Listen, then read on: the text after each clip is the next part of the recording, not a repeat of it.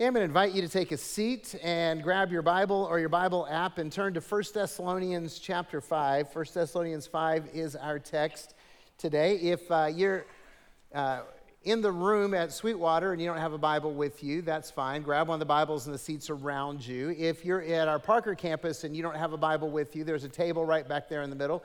Go ahead and jump up right now and run back there and grab a Bible and turn to page 1174. It's 1174, and you'll find 1 Thessalonians 5, and you'll be able to follow along with us. And as always, if you are in one of our campuses and you don't have a Bible and you want one, take one with you. It is our gift to you. We want you to have the Word of God, read the Word of God, because we know if you read and apply God's Word, God will change your life. If you're joining us online and you don't have a Bible and you want one, please notify us, email us, let the service hosts know, and we will get you a Bible, whether we mail it or deliver it. We want everyone to have God's Word so that God's Word can change their life. Hey, before we dive into the message, I just want to say it is great to see you. Glad you are here. Having services on New Year's Eve and New Year's Day is a little bit different and weird. There's a lot of churches not doing it, and we just decided to go ahead and do it. So I'm glad you showed up.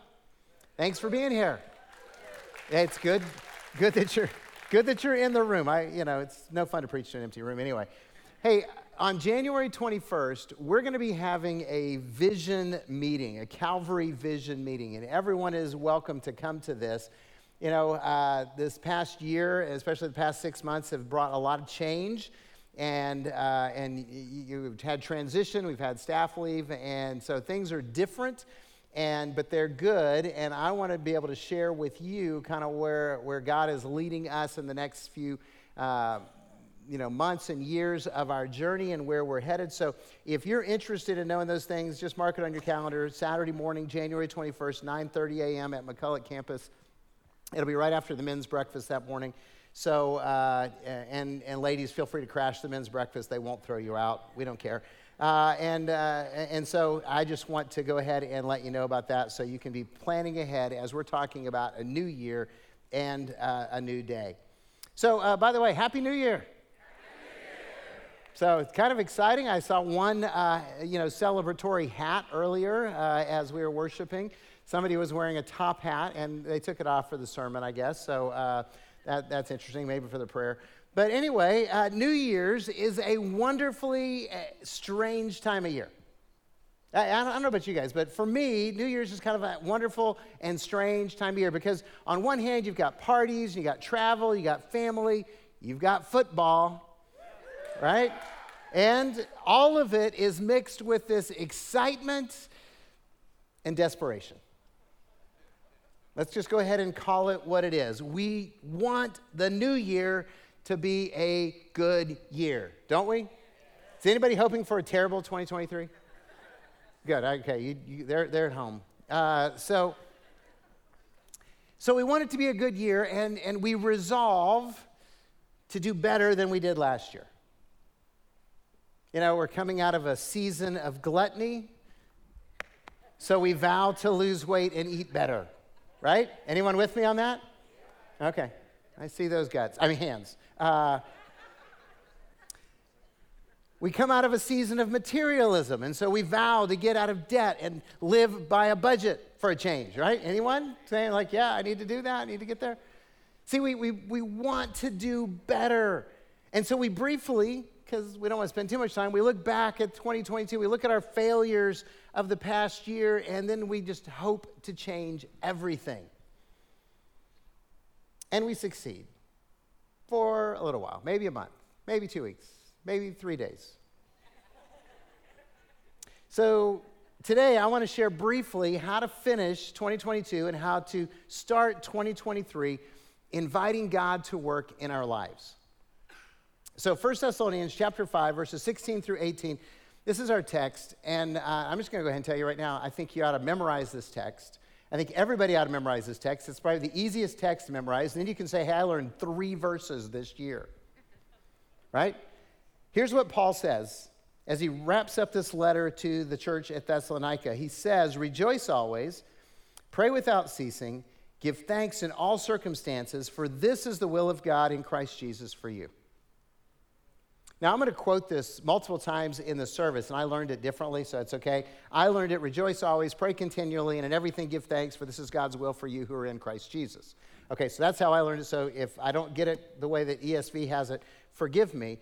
Because what I want to, by the way, I really am serious about, you can memorize that. Rejoice always, pray without ceasing, and everything give thanks. This is God's will for you. Right? You know what, these three things are God's will for you. So you can memorize that, and you don't have to. 1 Thessalonians 5 is easy enough to hang with as well. So here's the first thing I want to challenge us to do is reflect on 2022 with gratitude.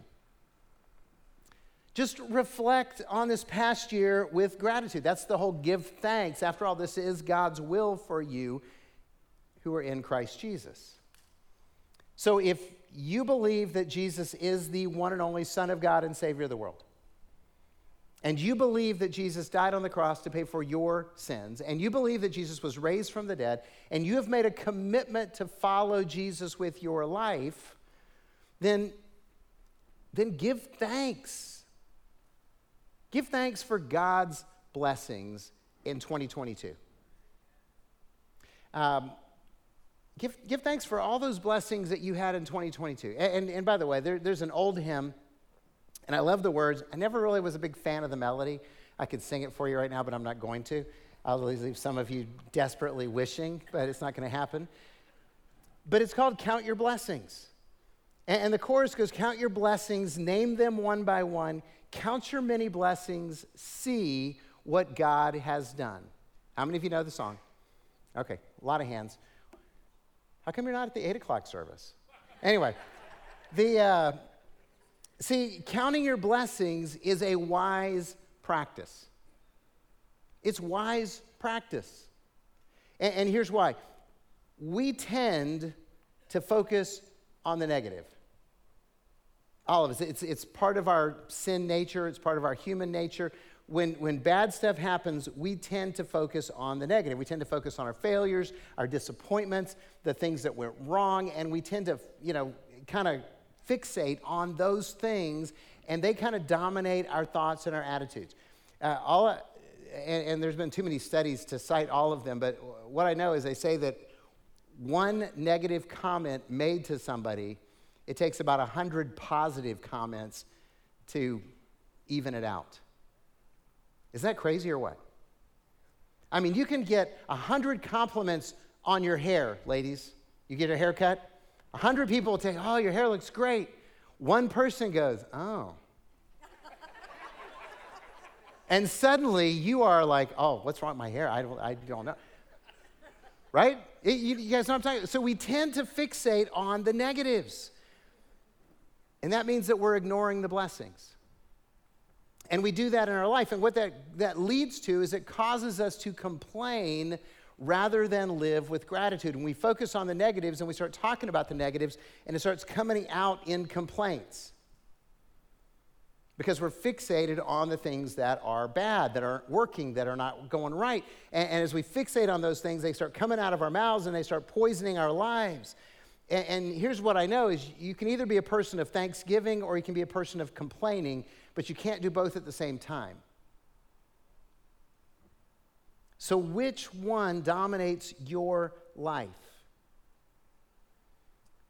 And if it's not the gratitude one, then count your blessings. Name them one by one. Count your many blessings and see what God has done. Now, I know the frustrations and failures and disappointments are real. I get that. Not trying to pretend like all that stuff didn't happen, but I also want you to know the blessings of God are real. And you're going to focus on one or the other.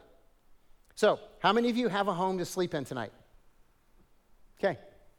How many of you have enough food to eat? How many of you have too much food to eat? Right? Yeah. How many of you have people who care about you? See? These are blessings. How many of you know that Jesus has paid the price for your sins? He offers you salvation, and heaven is your destiny. See, that alone is reason to rejoice always, pray continually, and in everything give thanks. Right? That's reason enough. So I know that God has blessed you this past year. Do you? Do you know that? Well, I see, and I'm asking because there's a lot of times that we look back on the year and we think, oh, look at all this bad stuff that happened, and we fixate on that, and we miss the blessings. So reflect on God's blessings and give thanks for them in 2022, and reflect with gratitude for God's redeeming power. God's redeeming power. Look, 2022 had its share of disappointments, betrayals, illnesses, losses, and failures. Funny thing is, every year does. Every year does. So remember them, and then remind yourself of why you can still give thanks. And that reason is God's redeeming power. Romans 8:28, the Apostle Paul says, "For we know that God causes all things to work together for good to those who love him, to those who are called according to his purpose." For we know that God causes all things to work together for good to those who love him, to those called according to his purpose. So if you love Jesus, then that means that God is working to redeem your life. Now, please understand, it doesn't mean that God causes all things, but we live in a sinful world where lots of bad stuff happens, so it's not always that God did something. But God is always involved in your life, redeeming your brokenness, putting the shattered pieces of your life back together to make something beautiful out of it. That's his promise to those who love him. That's an amazing promise. And so maybe you can already see some of the ways that God is redeeming your failures and your mistakes and your sorrows of 2022, or maybe it's too soon. But either way, God is working in your life so you can still rejoice because you know that it's going to get better because of his redeeming power. So let's reflect on 2022 with gratitude, and let's look ahead to 2023 with expectation. I mean, we're saying goodbye to one year. We're saying hello to another year. It's a time where we hopefully, we want a great year. But, let me ask, do you want 2023 to be a great year? Yes. Okay, so we do. We want a great year. Then what are you going to do to make it happen? Then what are you going to do to make it happen? Because if 2022 wasn't all that you desired it to be, then what will you change to make this new year better? I know, it's kind of a sucker punch question, isn't it? We want it to be a great year. Now, what are you going to do to make it a great year? See, the truth is, and this is hard to hear, but this is how most of us are default-wise. I know I am. We don't want to change. We want the world to change. We want the politics to change. We want the economy to change. We want our boss to change. We want our spouse and kids to change so that we like the world around us better. So when we say we want it to be a great year, what we're basically saying is, God, change all this stuff so that I'll be happy without having to change me one bit. Okay, that's our sin nature and how our sin nature thinks, even for those of us who are in the church. We want God to change everything around us so that we're more comfortable. Can I just tell you, if that's your expectation, it's not going to happen. You should prepare for disappointment. Okay, because all that stuff, it's going to change, but probably not in the ways that you want it to change. I was writing the sermon and I read this joke, and I don't ever tell jokes because I'm terrible at telling jokes, but this one just stuck with me. And so there was a lady, and she was praying, and she's like, God, I'm desperate. I'm in need. I don't have enough money. My car is broken down. I need to get it fixed. And because I don't fix my car, then I can't get to work. And if I lose my job, then how am I take care of things? God, just let me win the lottery. And she didn't win the lottery. And so the week later, she's praying. And she said, God, I'm getting more desperate now. My kids need medical care, and I can't afford it. My car and my job, and it's getting worse. And so can you please just let me win the lottery? She doesn't win the lottery. Next week, she's desperate. God, I'm going to get evicted. We're going to be homeless. We're not going to have enough food to eat. It's terrible. I just really need you to let me win the lottery. And God answers her. Verbally, he says, okay, I'm going to help you, but I need you to buy a ticket.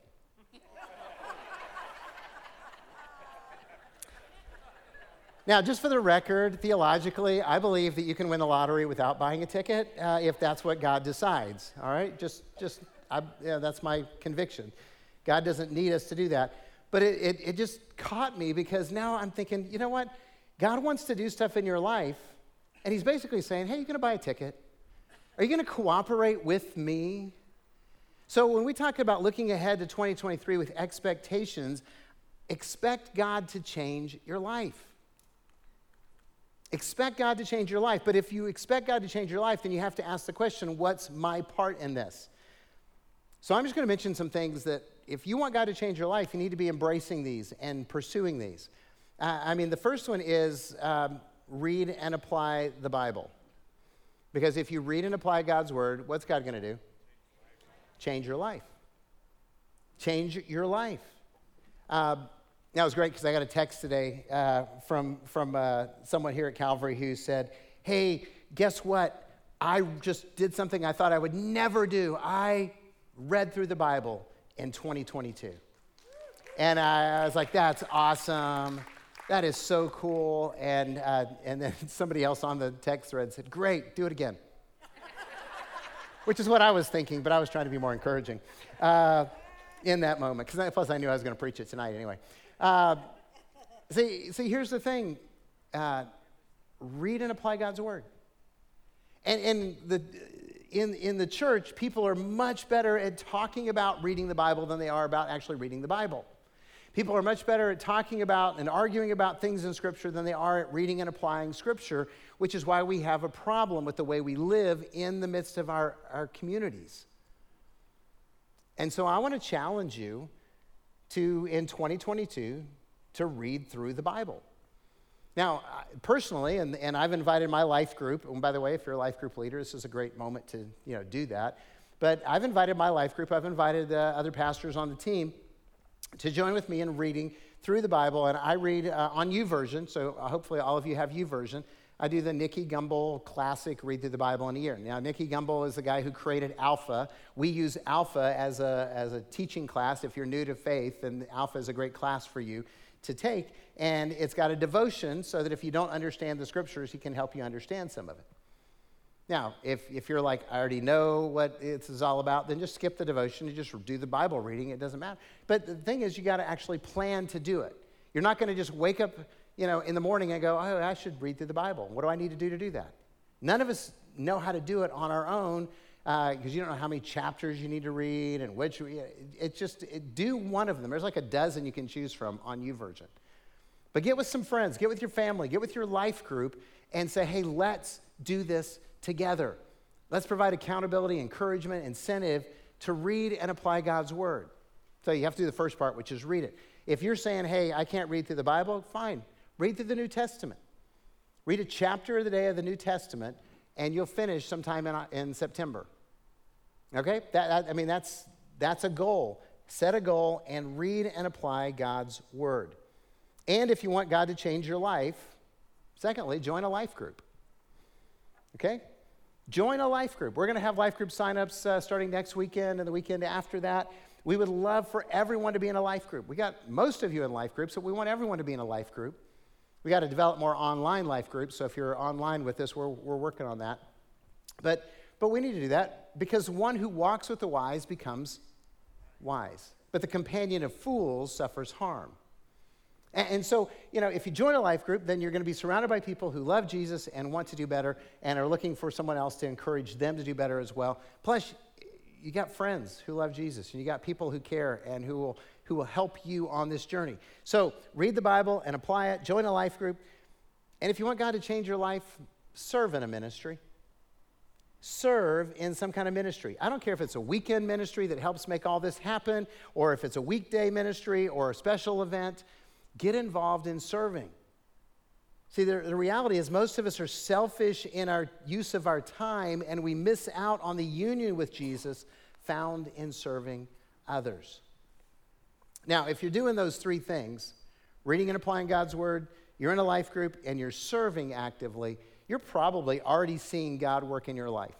You could probably affirm that and talk about how God has changed your life. Now, if you're not doing those things, I dare you to embrace these habits and watch God work in your life. Watch God work in your life. Oh, one more life-changing choice that some of you need to make, and that is to repent and go to Celebrate Recovery. Okay? Monday nights, 6:30, right here at Sweetwater campus. You are welcome and you are wanted, and they can help you figure out some of the things that are holding you back from experiencing the goodness of God that you want to have.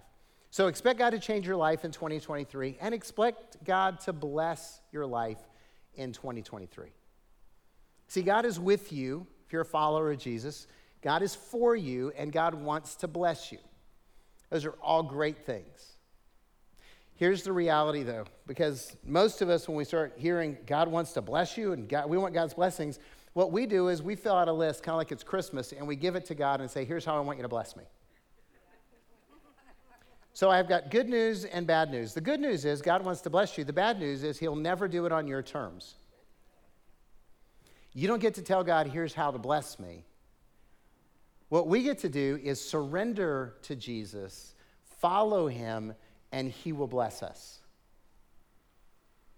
Okay, this is the trust part, because when you surrender to Jesus and you follow him, then he's going to bless you, but you're trusting God to bless you the way that is going to bless you the most, not the ways that you think you want to be blessed. Now, the Bible is full of directions on how to live a blessed life. That's why we encourage you to read and apply it. But I want to begin, just focusing on where it starts, and that's what Jesus said in Matthew 6:33. Seek first the kingdom of God and his righteousness, and all these other things will be added to you. What other things? All the things you worry about. For the people of Jesus' time, it was clothing and food. He said, all the things that you're anxious about, I'm going to take care of those if you will put me first in your life. So put God first. Return to your first love. 2,000 years ago, Jesus put you first. When he took your sins and my sins upon himself and suffered and died on the cross. And see, you're forgiven. And heaven is your destiny because Jesus made saving you his priority. If Jesus made saving you his priority, shouldn't we make following him our first priority? So put Jesus first. You'll be blessed. It's really not a mystery. It's not like some kind of secret you need to learn. It's just a decision that you need to make. It's really not hard, but it's about making it a habit. So seek first the kingdom of God, and Jesus will take care of the rest. Today, I just want to challenge you.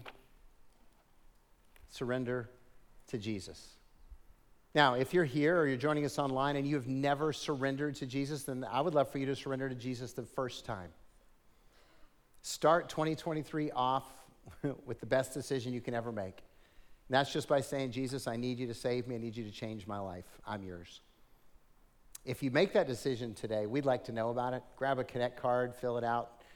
Let the prayer team know they're going to be here at the end of the service. Find one of the pastors and tell us, hey, today I decided to surrender to Jesus. We'll rejoice with you.